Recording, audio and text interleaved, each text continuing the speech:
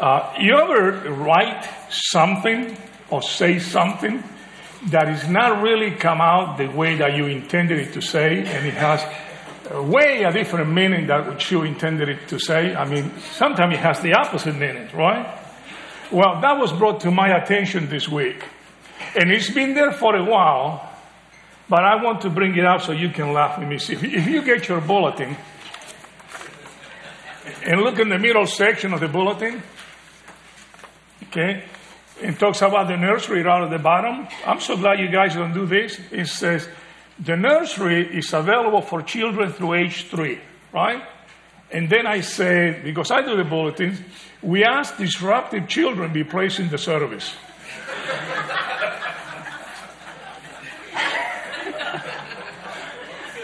I'm so glad you guys don't read the bulletin. But, so thank you, Mickey and Marianne, for noticing it. But you let me go with it for a long time.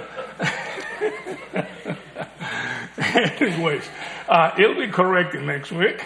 Yeah. Anyway, so let me go ahead and start with a word of prayer, and then we'll get into the word. Lord God, we just want to thank you for who you are. And Lord, we want to thank you for this Psalm 23, Lord. So I pray that as we study, Lord, that we may really appreciate who you are, God. What a wonderful God you are, Lord. You have been and you continue to be, Lord. What a timeless psalm this is, Lord, and to strengthen us, to encourage us, to reveal to us who you are, Lord, and your relationship with us and your care for us. Lord, I pray that you will be honored as I present this, that you will help me with my nerves, Lord, and you will help me with the presentation of your word. I ask you this in Jesus' name, Lord. Amen.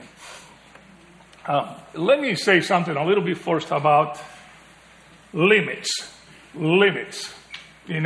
We all have limits. We are limited people, aren't we? We have limits in our wisdom. So our wisdom is limited. Our understanding is limited. Our patience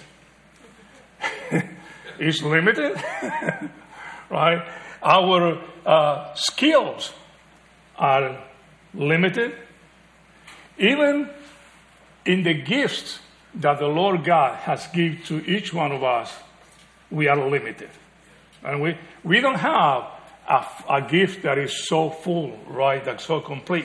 We do not have all gifts. We don't even have the fullness of a particular gift, right? We read in 1 Corinthians 13 that Paul says, even if I had all knowledge, even if I had all wisdom, right, meaning I don't have it all, right? I don't have it all.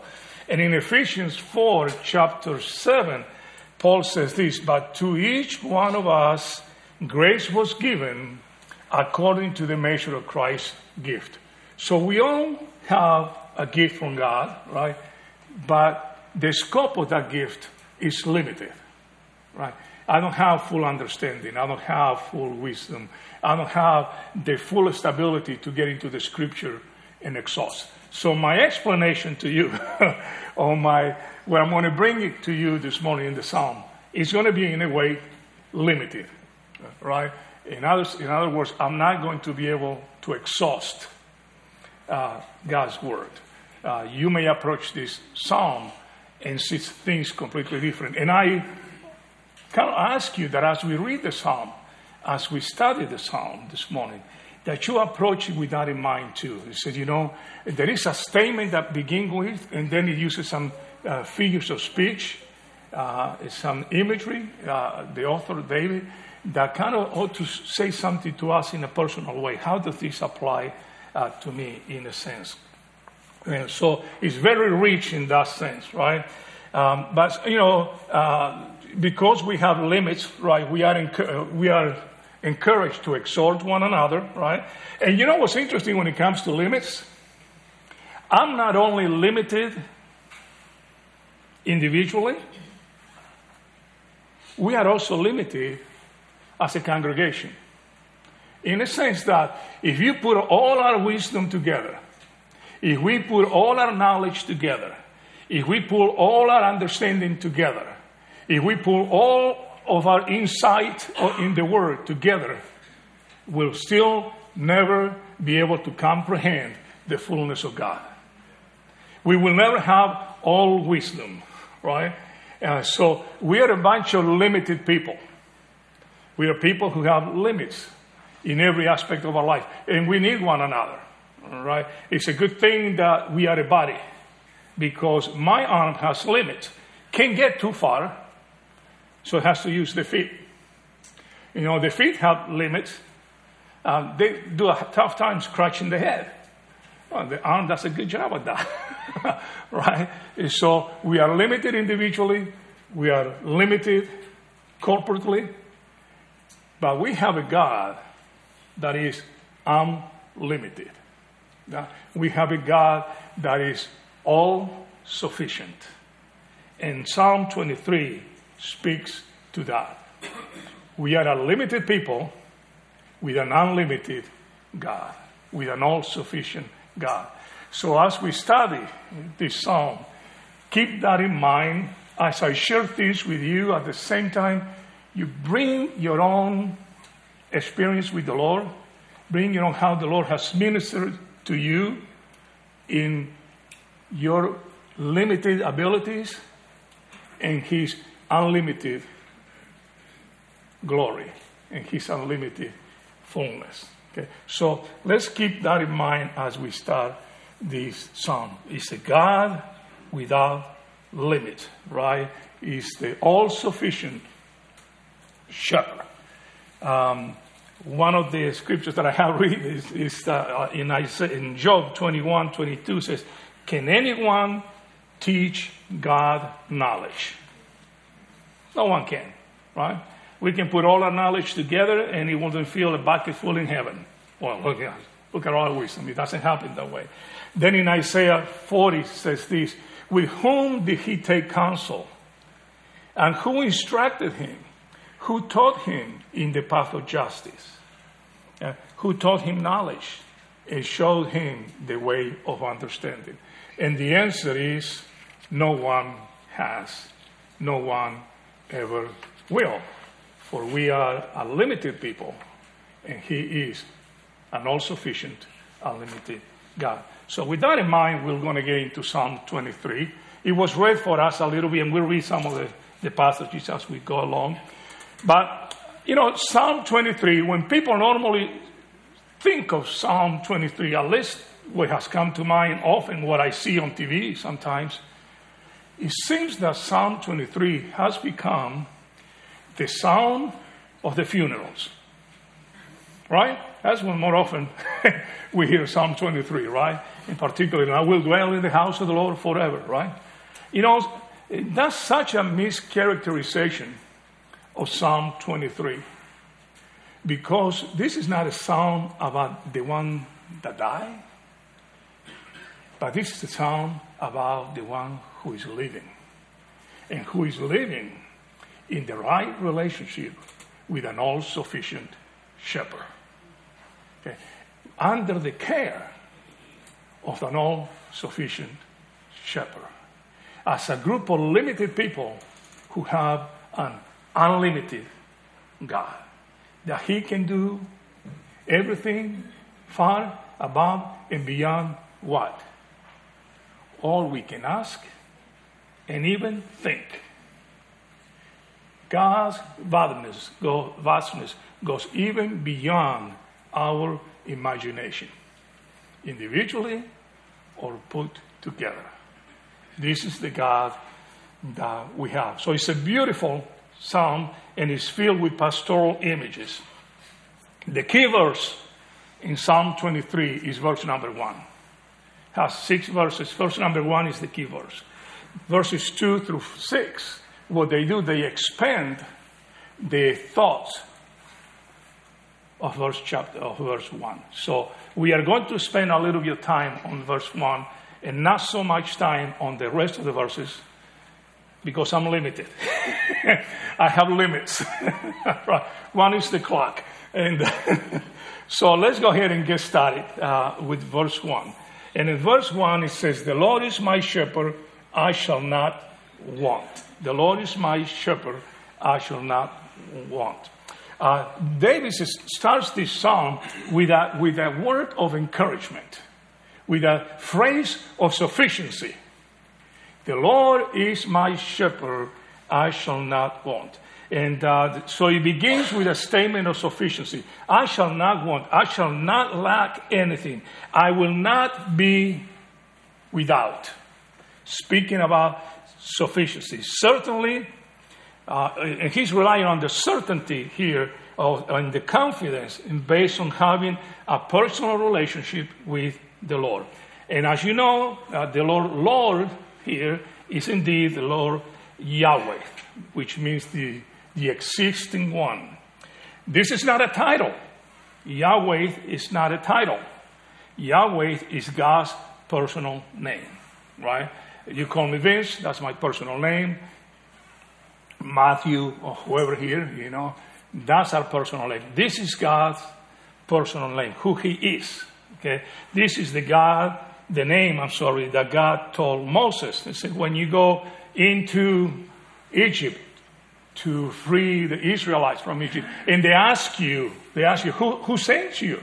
You ought to say, Yahweh, I am who I am, sends me. So this is God's own personal name.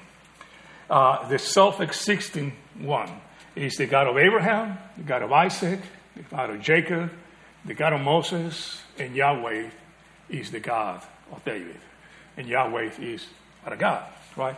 The self-existing one. And He proved His existence and His power both to Israel and to Egypt through the same event, right? Moses went to Egypt, and through the signs and wonders that were worked through Moses, Yahweh showed to the Israelites that He is the one true God. Now keep in mind that the Israelites were idolaters. They had many deities.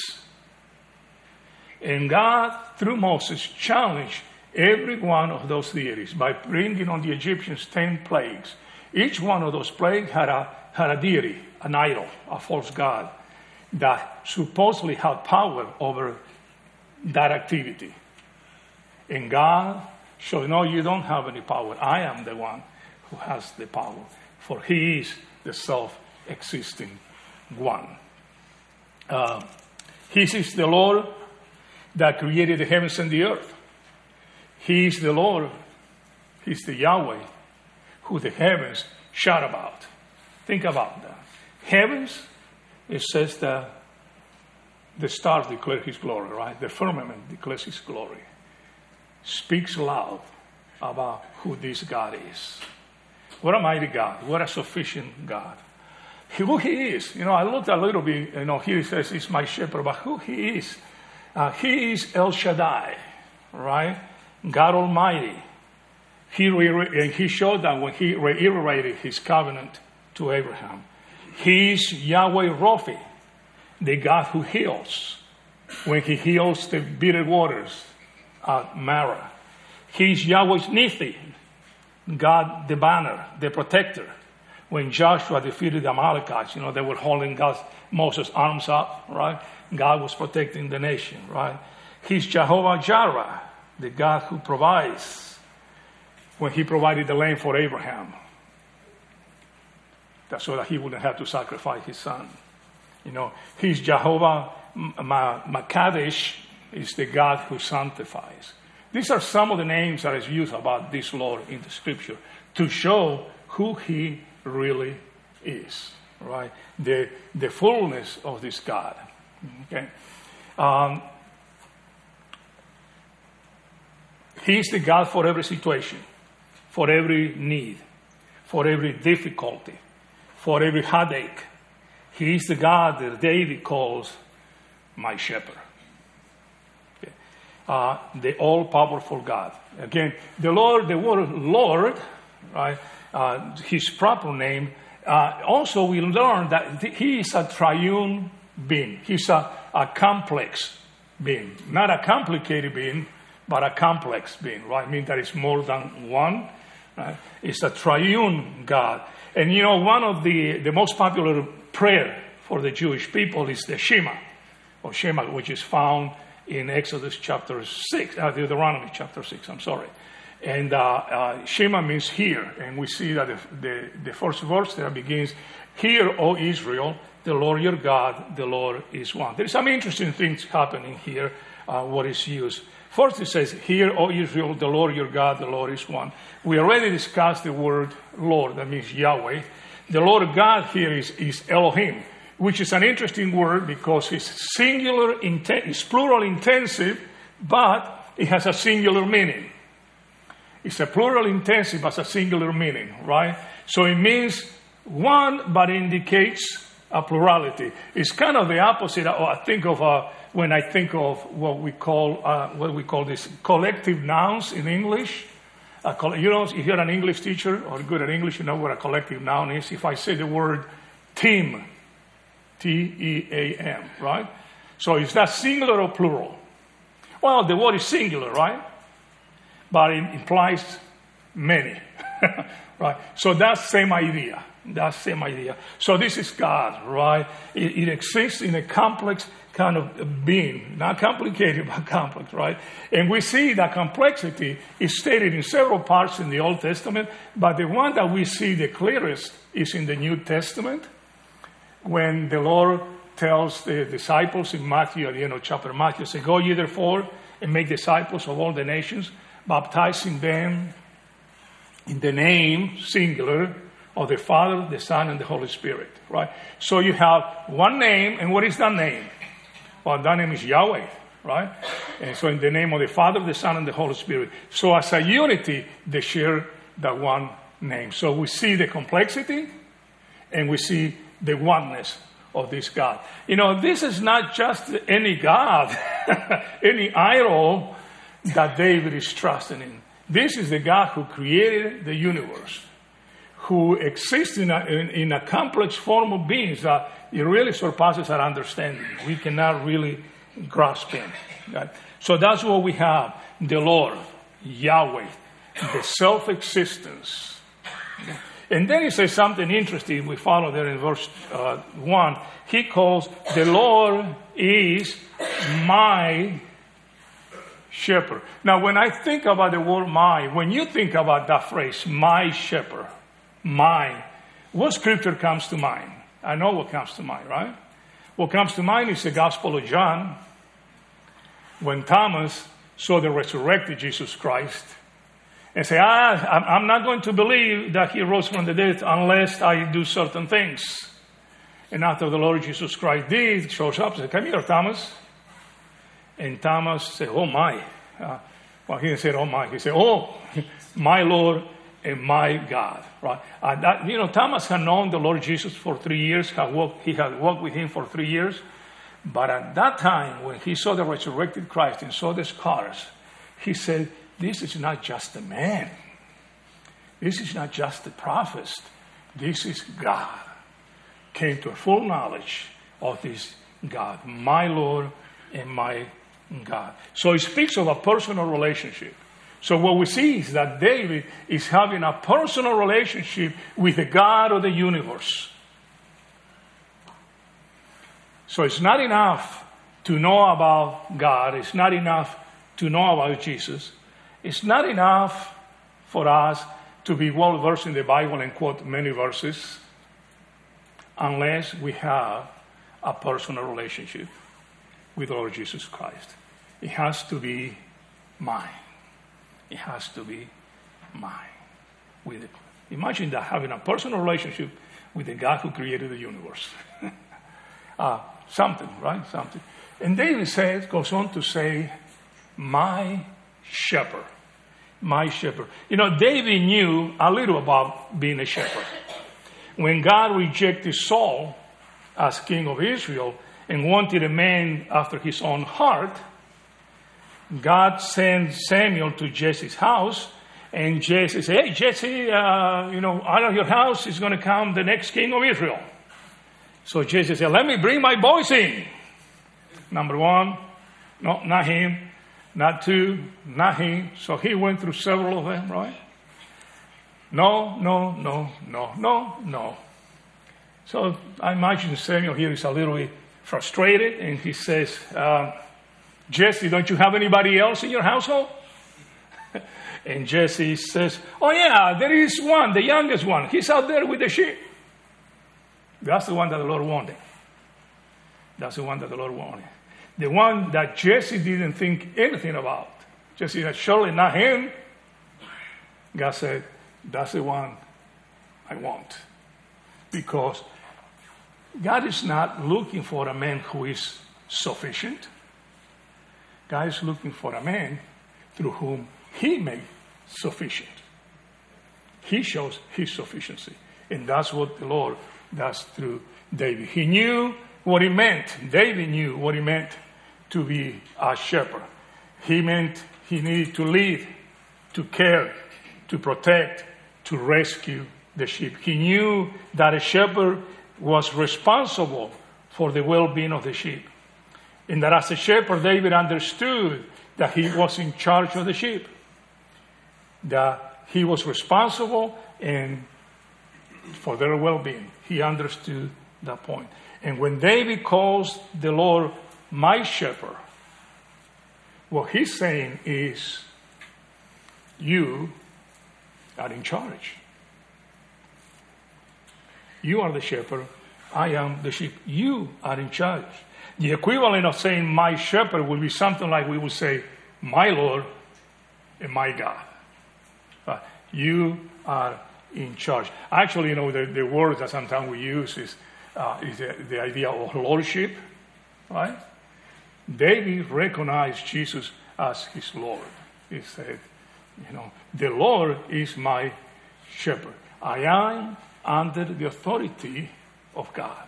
Now, of course, we are not the perfect sheep, right? Sheep are known, and we'll talk a little bit about they like to go astray, and so do we, right? That's why we need a shepherd to bring us back to the fold, things like that. So David had a relationship with Yahweh in terms that David recognized the lordship of Yahweh over him.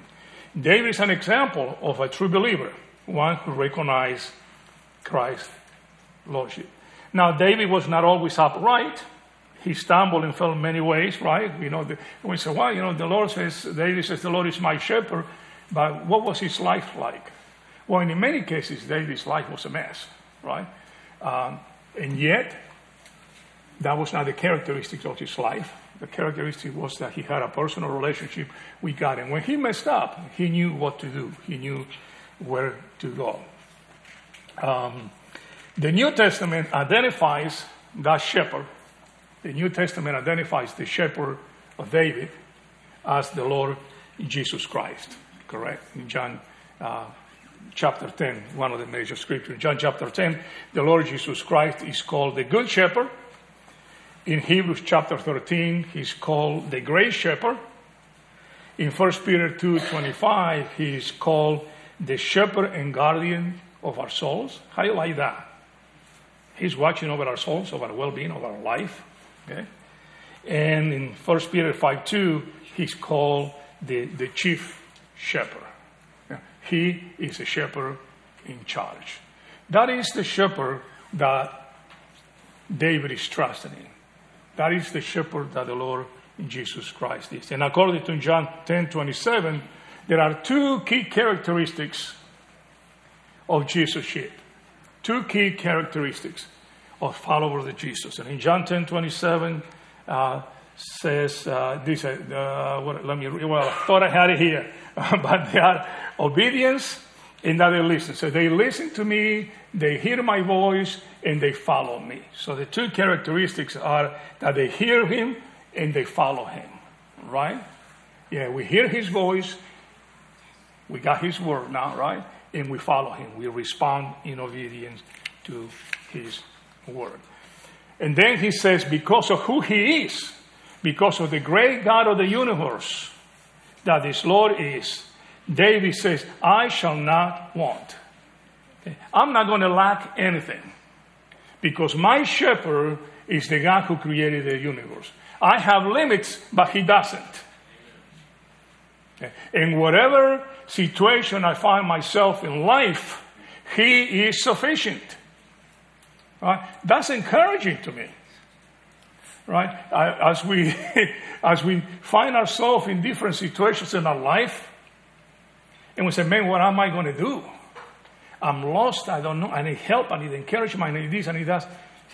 The Lord is my shepherd. This was so good for me to remind myself that no matter what I go through, the great shepherd, the good shepherd, the chief shepherd, the guardian of my soul is watching over me. I'm getting all spun up. I'm getting all nervous. I'm getting all concerned about things. Relax. The great shepherd, he is sufficient. Okay? Say, I shall not want. I will not lack anything. Sheep are defenseless, needy animals. You ever seen a sheep attacking anybody? I haven't. There may be one that gets upset, I think that sheep are there just for food. For everybody else, lions, mountain lions, coyote, eagles, whatever it is, what am I going to have for dinner? Look, it's a sheep, right? So they don't do much, right? They're very defenseless. They go astray, okay? But as long as they have a watchful shepherd, they're fully cared for, right? They cannot take care of themselves, right? So as long as they have a watchful shepherd, they are safe. David knew that, right? David had been on the run for a long time. Once Saul found out that David had been anointed king, what did Saul do? Saul said, well, the next king is not going to be my son Jonathan, and I'm okay with that. No, that was not Saul's response. Oh, my son Jonathan is not going to be the next king. The next king is going to be David. Kill him. Right? That was his answer. So he pursued David for a long time. David had it in caves, experienced stress, hunger, whatever it was. And yet, the Lord was taking care of him. The Lord was watching over him. To want means to lack something, but the Lord is shepherd. He's not. In Psalm 34, David wrote, "Oh, taste and see that the Lord is good. Blessed is the man who trusts in him. Oh, fear the Lord, you his saints. There is no want for those who fear him." There is no want. Fully satisfied. He meets the needs, right? The young lions lack and suffer hunger. But those who seek the Lord shall not lack any good thing. Wow. This is a man who's been on the run, who's been watching for his life. What times he couldn't sleep. Okay, hiding in caves. And yet he says, but those who seek the Lord shall not lack any good thing. Jesus in the gospel reveals that he is the good shepherd. He became man. And he's the good shepherd. And he's calling the good shepherd. The gospel also shows us that Jesus proved to be Yahweh. Remember earlier on I mentioned some of those titles by God, Jehovah Jireh and that kind of stuff. Jehovah Jireh, right? The God who provides. Well, when we think about the New Testament in that sense, what did Jesus provide? Well, a lot of times if we think about in the physical sense, we think about, let's say, the feeding of the 5,000. Right? But what if we think about in the same context that Abraham experienced Jehovah Jireh? That Abraham was ready to sacrifice his son, and God said, don't do it. There is a lamb right there. I think of John chapter 1, when Jesus is introduced, behold, the Lamb of God, who takes away the sin of the world. God provided a substitute for us. God provides, right? Jehovah Rapha, the God who heals. Right? We see some of the miracles of Jesus involve healing. Right? But not only physical healing, we can talk about the restoration of our relationship with God. We see Jehovah Nissi, God the banner. And the Lord Jesus saying, of those who the Father gives me, I will lose how many? None. He's a banner. He's a shield. The last one, Jehovah, the sanctifier, right? I remember, I think of 1 Corinthians chapter 6 and verse 11 after Paul says, don't you know that the unrighteous will not inherit the kingdom of God? Don't be deceived. And then he goes on through a list of people. And then in verse 11, he says this, and such were some of you. But you were washed, but you were sanctified, but you were justified in the name of the Lord Jesus Christ and in the Spirit of God. The same things that are said of Yahweh in the Old Testament are the things that are said of Yahweh in the New Testament. It's now that in the New Testament, Yahweh, we have a face, and it looks like Jesus. Okay. The same God, the same powerful God, the same sufficiency. So David can say with confidence, I shall not want. And in Peter he says that through his divine power, he has granted to us everything pertaining to life and godliness, so that we can live a life that is pleasing to him. Not on my own doing, because I have limits, but God has no limits. And he gives us all that we need. We always think that we don't have enough, right? We're people who always want more. How much do you need? A little more. I enjoy riding bicycles, and I don't know how many bicycles now, but I go to Craigslist and I look for more bicycles. Right? I bet you that if you have a nice truck, you look at nice trucks. Which one is nicer? We seem never to be really fully satisfied, right? But God is the provider for us, that he satisfies our wants, right? In ancient Israel, a shepherd's work was considered the lowest work. Isn't that interesting? A shepherd's work was considered the lowest form of work. Who is at the bottom of the work chain?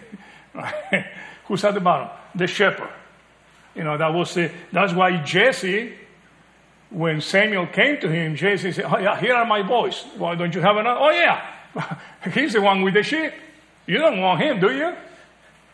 Right? So the shepherd was considered the lowest of the work. A shepherd's duty was 24/7. He lived with the sheep in complete devotion to them, in fair weather and in bad weather. He would protect, nurture, and guide the sheep. He assumed complete responsibility for the well-being of the flock, even risking his own life for their protection.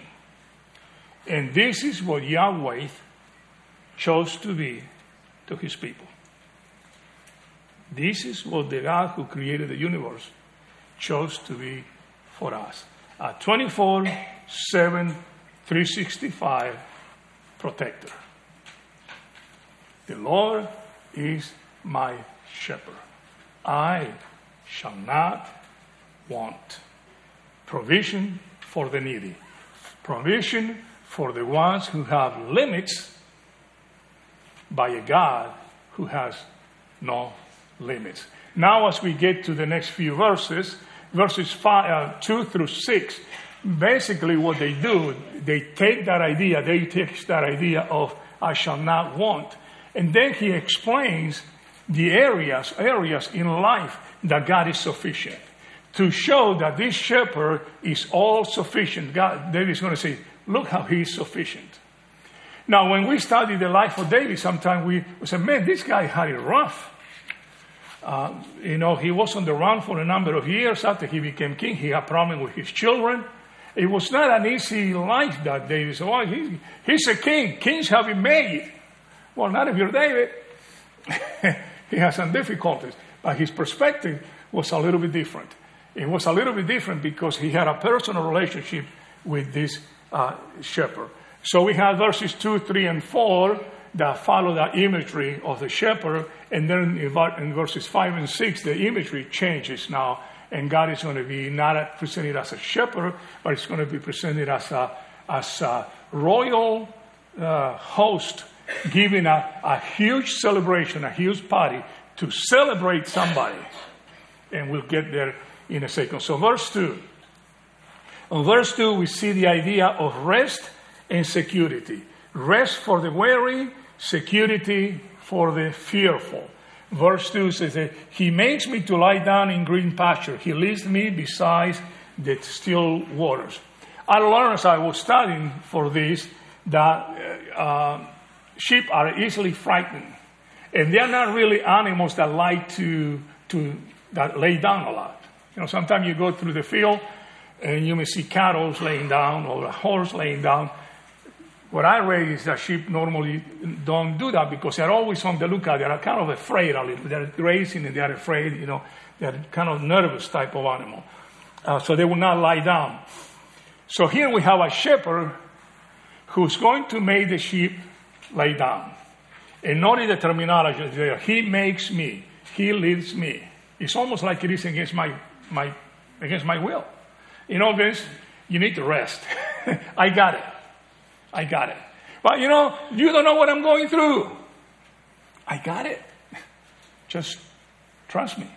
Right? He makes me to lie down in green pasture. He leads me beside the still waters. It's easy sometimes to see here an imagery of provision, physical provision for food, because you think of the pastures and the waters. But there is an emphasis here in the language on rest. To lay down, still waters, right? Rest for the weary, security for the fearful. This is what David found in God, in his shepherd. This is a man on the run, fearful for his life, and yet he found rest and security. In Psalm 4, he wrote this. David wrote, I will both lie down in peace and sleep. I will both lie down in peace and sleep. For you alone, O Lord, make me dwell in safety. Well, lie down in peace and sleep. You know, I had a troubled night last night. I went to bed, and this morning I woke up at 3:30 in the morning. You know why? I was so nervous about speaking this morning.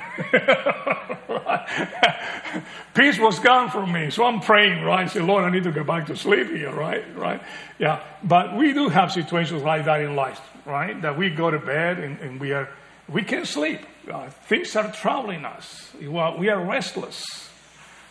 David was not a person who had a comfortable life. And yet he said, I will both lie down in peace and sleep. For you alone, O Lord, make me dwell in safety. You're watching over me. You're watching over me. You're taking care of me. You know, I can do nothing, but you got me. You got my back. You got my back. In Isaiah 26:3, it says, you will keep him in perfect peace, whose mind is stayed on you. We sing that song, right? Because he trusts in you. What a great picture. You know, in the New Testament, the Lord Jesus said, come to me, all you who labor and are heavy laden, and I will give you rest. I will give you rest. Those who are laboring, those who are going crazy, you know, how do I get saved? I need to do this to get saved. I need to do that to get saved. No. Come to me, and you will rest. You will find spiritual rest there. In Philippians 4:6-7, it says, be anxious for everything. No. Be anxious for nothing, but in everything by prayer and supplication with thanksgiving, let your requests be made known to God. And the peace of God, which surpasses all understanding, that's what will guard your hearts and minds through Christ Jesus. Right? Wow. I'll bring it to God. I leave it with God, and I can go to sleep. You know, if I try to wrestle through and figure things out, you know what I'm going to find out? I'm going to find out that I'm limited. And I can do nothing about it. I have to come to the one who can do something about it. Say, Lord, my hands are tied. And the Lord said, good thing, let me have it. Right? When I'm out of rope, the Lord has plenty. I'm limited. He is not. I can get worried. He's not. He gives rest to the weary and security to the fearful. Let's go to the next one. Let's go to verse 3 and see what else David is telling us about this God. In verse 3, he says, He restored my soul. He leads me in the path of righteousness for His name's sake. We see here restoration for the broken and guidance for the stray. Restoration for the broken and guidance for the stray. To restore means to return to a former condition, a former place, or a former position, to bring back to the way that things were, right? Sometimes we like for things to be the way that they were before. But we cannot do that, right? But the Lord gives us peace. He restores us on our walk with Him. This could be, can have the idea of repentance, restoration, in the idea of repentance, right? I'm a stray sheep. I'm gone astray. And now the Lord is going to restore me. He's going to bring me back into the fold. Or restoration in the sense of refreshing, in the sense of giving peace. I lost my peace. Things got so bad, I just couldn't sleep. I was so nervous. I had ulcers. I had all kinds of stuff. But finally I said, Lord, I'm going to give it in your hand. I'm going to put it on your hand. So He restores. He brings me back to the right relationship, to the shalom, to where things are the way that they're supposed to be, right? And both are true in David's Psalms, life, in the sense of repentance. Psalm 51 captures that. Remember, Psalm 51 is when David sinned against Uriah by taking Bathsheba, and then he had Uriah killed. And in Psalm 51:10, he says, Create in me a clean heart, O God, and renew a steadfast spirit within me. Restore to me the joy of your salvation, and uphold me by your generous spirit, or do not take your Holy Spirit from me. So, hey, I have done wrong, right? I have done wrong, but now I come to God, and He's going to restore me. In the sense of refreshment, renewing, right? That is really neat, because when I studied this, I found 3 ways that the Lord does that the Lord can do that. One is through His Word, right? David wrote in Psalm 119:50, says, This is my comfort in my affliction, for your word has given me life. This is my comfort in my affliction, for your word has given me life. So if I need to be encouraged, if I need to be strengthened, if I need to be comforted, okay, if I need to be renewed, where do I go?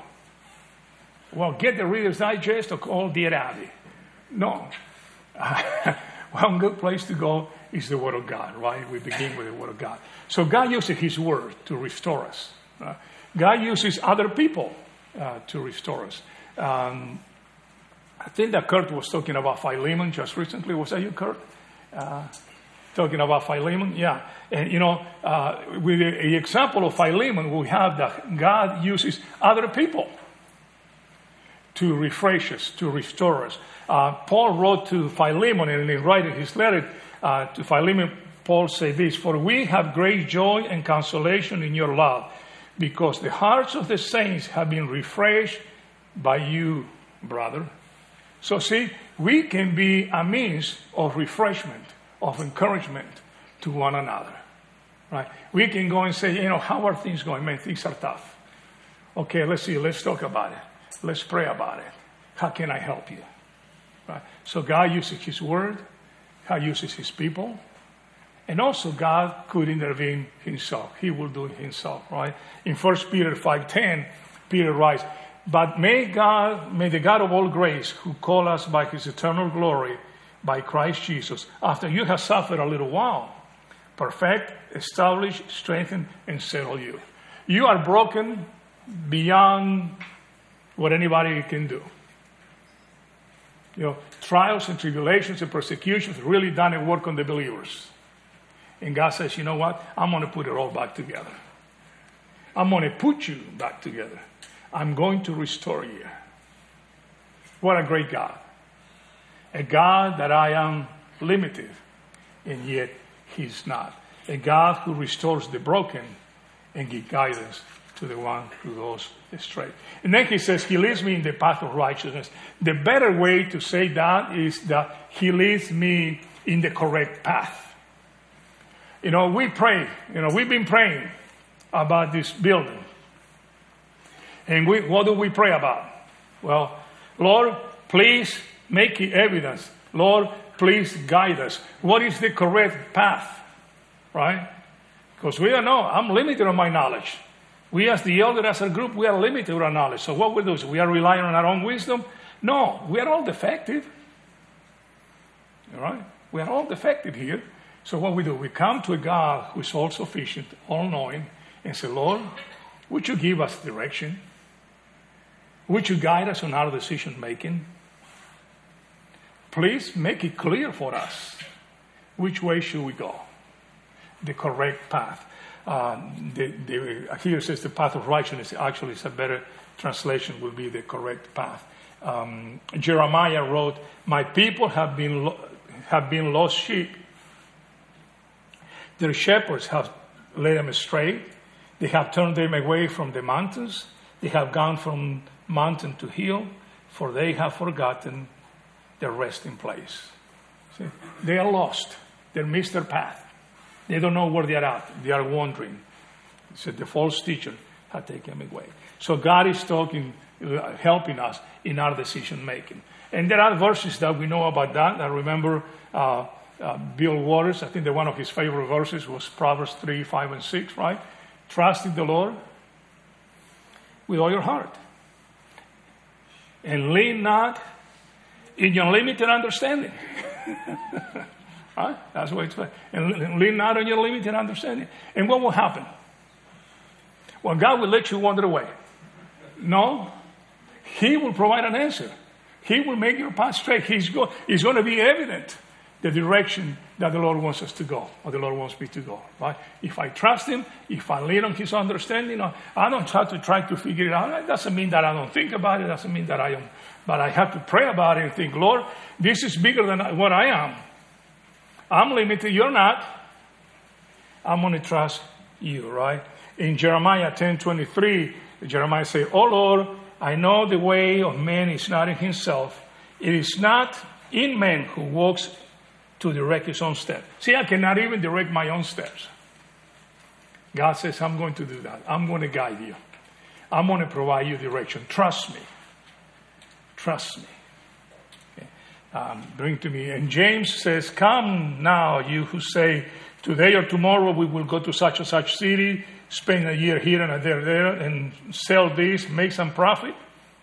Whereas you do not know what will happen tomorrow. For what is your life? It is even a vapor that appears for a little while, for a little time, and then vanishes away.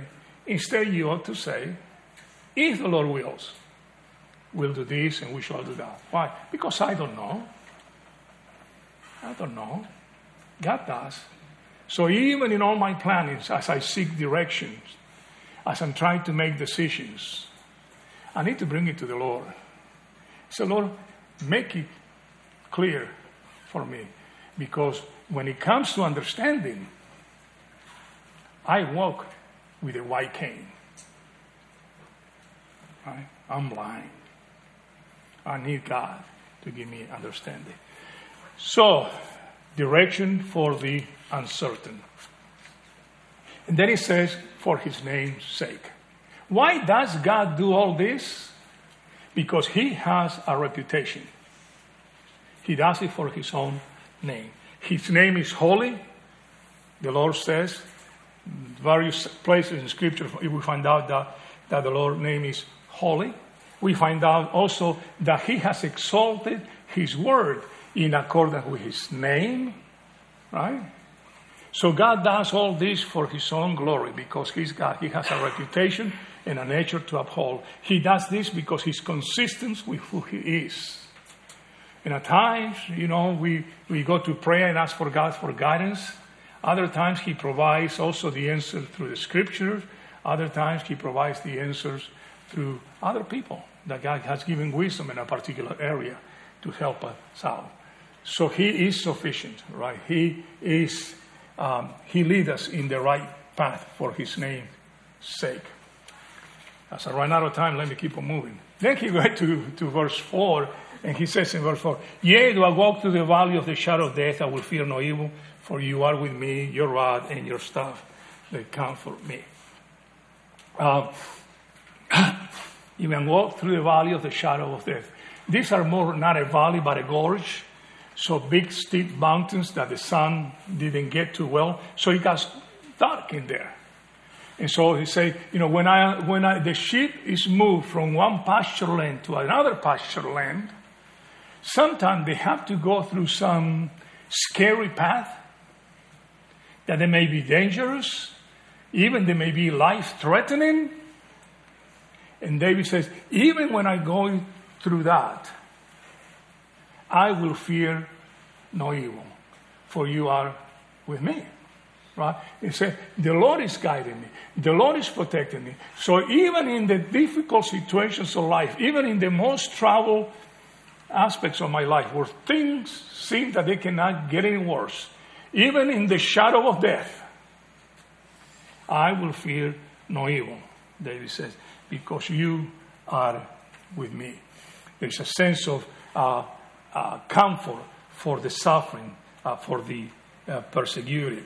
David finds comfort and assurance knowing that the Lord is capable and willing to take him through his adversity. So how does David know that? Well, he says, your rod and your staff, they comfort me.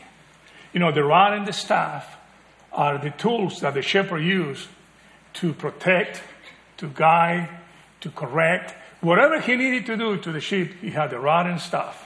Right? And so what David is saying, Lord, I'm going through the most difficult times of life. Even when I'm going through the most difficult times of life, you have what it takes to get me through. You are the one who has what it takes to get me through. I'm not going to go crazy over here. I see that things are falling apart. But I'm going to trust you because you are equipped. You are capable. You have no limits. So I'm going to trust you. Your rod and your staff will comfort me. I'm skipping a little bit, but when we get to the New Testament, I'm encouraged because at the end of the Gospel of Matthew, again, on the Great Commission, after the Lord Jesus tells the people, go and make disciples of all the nations, he says, and low and high, and lo, I'm with you when? Always. Isn't that interesting? I'm with you always. And now we know that the Lord Jesus told the disciples and all the disciples, the apostles and the disciples, said, "In the world you will have tribulation, but be of good cheer. I have overcome the world." Right? And He tells us, "And lo, I'm with you always." Right? No matter what the situation is, even though I'm in the path, right, of the shadow of death, I'm walking through the valley of the shadow of death, I will fear no evil, for you are with me. You are fully equipped to take care of me. You're fully equipped to protect me, to see me through, to preserve me. That's what God sees, what David sees on his Lord. He says, "The Lord is my shepherd. I've been on the run. I've been hiding. My life has been threatened. Saul tried to kill me several times. And yet, even in the valley of the shadow of death, David knew that God had his back. The great shepherd, the all-sufficient shepherd, was watching after him and for him." Let's go to verse 5. Verse 5 and 6, there is a little change there. The imagery changed. And it changed here to the imagery of exaltation. Okay? Look at here. You prepare a table before me in the presence of my enemies. You anoint my head with oil. My cup overflows. Right? So now the imagery changed, and David is saying, God celebrates his people.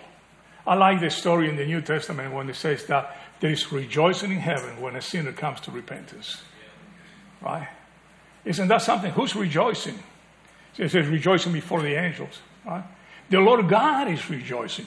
God celebrates the salvation of a sinner. God is not wishing that any should perish, but all come to repentance. When God says, He says, yay, yay. Right? God is excited. You know, we are wonderfully and fearfully made. We are created in His own image. Hell was not created for us. We are created for His glory. And God celebrates His people. And David is looking, right, and say, I may go through the valley of the shadow of death, and I will fear no evil. And yet, Lord, you know, I've been surrounded for enemies. I've been on the run for a long time in my life. And say, and you exalt me. And the imagery here is again of a king setting up a banquet to honor a guest of honor, to say, this is mine, this belongs to me. I got his back. Right? He's saying that about David with that imagery. You prepare a table before me. Again, the Lord celebrates before his enemy. Here they, don't get carried away about who are the enemies, what are they doing in the presence of the Lord. That's not the point. The point is not the enemies. The point is the exaltation, the celebration, the praise of those who are trusting in Him, of His sheep. Right? And then He says, you anointed my head with oil. Right? And that's a sign of refreshing. That's what a host will do when he had a visitor over the house. You remember the story in the New Testament in Luke chapter 7 is when Jesus goes to have dinner at a taxpayer's house called Simon.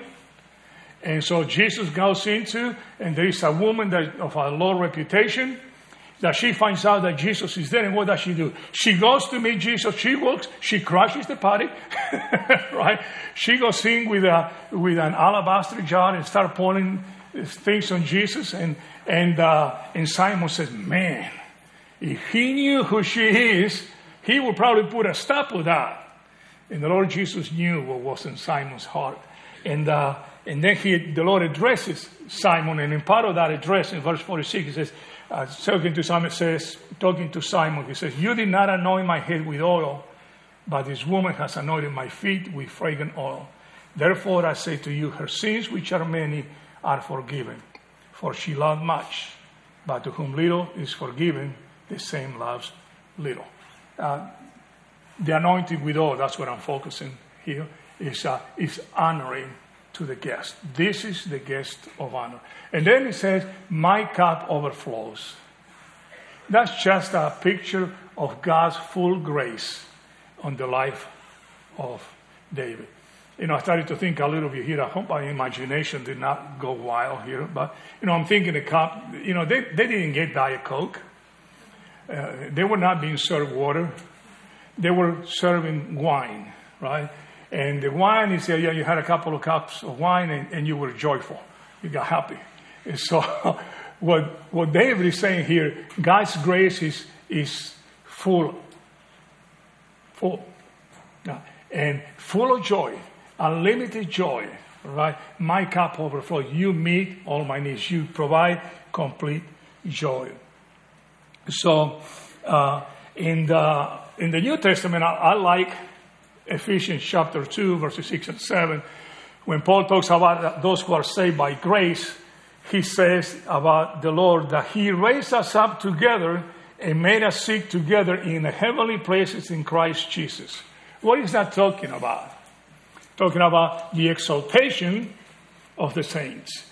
God taking the sinners and saving them and lifting them up, exalting them, right? Sitting as a place of honor in heaven with the Lord God. And another section talks about that as the church will be a display of His grace, of His greatness, right? We are here to manifest the greatness of God does. So verse 5 talks to us about the exaltation of those who trust Him. And then in verse 6, David looks forward to a bright future. The best is yet to come. Okay. In verse 6, he says this, surely goodness and mercy will follow me all the days of my life, and I will dwell in the house of the Lord forever. Right? So it seems that the first part of the verse may be talking about life here, and then David perhaps sees death as something even better, right? And look what it says, surely goodness will follow me all the days of my life. You know, David had people who follow him, who were his friends. He had a band of people. At one time started with like 400 that were all criminals, right? They followed David. They were his friends. They were co-warriors with him, right? And the group grew. So these people follow him. Then David had people who followed him, who wanted to kill him. Now, Saul was chasing after David for a long time. And David had a complicated life, right? And yet when he looks back and he meditates, what does he see? Surely goodness and mercy will follow me all the days of my life. David, you had it rough. Surely goodness and mercy. You know what he could see when he looked back? What he could see as he anticipated the future? He could see that the Lord was there, protecting, watching him, right? The idea of goodness means is goodness in the broadest sense, that which is pleasant, that which is beautiful. God is following him. I mean, I don't mind God following me. God is going after him, you know, taking care of him. And then mercy is the rich word kesed that nobody can completely translate because it's so rich, right? That everything are the way they're supposed to be, and we experience all the loving kindness, all the goodness, all the mercies of this covenant-keeping God. And David had a covenant with God. You know, David, after he became king, and I was just reading this past week, after he became king, he said, you know, I'm going to make the Lord a house. I'm going to make myself a house, and I'm going to make the Lord a house. And you know what happened? A prophet came along, sent Nathan, and the Lord sent Nathan to David and said, also the Lord tells me to tell you, David, that he will make you a house. So David said, Lord, I'm going to make you a house. And the Lord said, no, you won't. I'm going to make you a house. Okay, and build his kingdom, right? So he will always have an heir on the throne. Surely goodness and mercy will follow me all the days of my life. Okay, and then he goes on to say, and I will dwell in the house of the Lord forever. Not even death could discourage David. Because as David contemplated, one day I'm going to die. And goodness and mercy will follow me all the days of my life. And when I die, I'm going to be in the presence of my all-sufficient shepherd. The best is yet to come. The Lord Jesus Christ said to the disciple, let not your heart be troubled. Believe in God, believe also in me. In my Father's house there are many mansions. If it were not so, I would have told you so. I go to prepare a place for you. And if I go to prepare a place for you, I will come again to receive you to myself. That where I am, there you may be also. And where I go, you know, and you know the way. The same process, the same promise, right? Goodness and mercy will follow me. When I look back in my life, what do I see? Do I see troubles? Or do I see God's grace? Remember that poem, The Footprints on the Sand? You have seen that, right? That a person goes walking on the beach and looks back and says, hey, Lord, look. In all the troubles of my life, I mean, when things are good in my life, I see two sets of footprints. But when things are difficult in my life, when things were rough in my life, I only see one set of footprints. And the Lord answers, my child, that's when I was carrying you. Right? It was not you walking along, the Lord says, I was carrying you. That's a fictitious story, right? But it makes the point that goodness and mercy will follow us all the rest of our life. And then we'll get to dwell in the house of the Lord forever. So I hope that this sound is encouraging to you. It's really been fun for me. Studying it has been great. But I also know, again, that what I share, I try to encourage you with this, but it was limited. It was limited. Our God is unlimited. And I hope that you can say, the Lord is my shepherd, and all is well. I shall not want. If you are not able to say that, please do so. Please come and establish a relationship with this almighty, all-sufficient Lord Shepherd.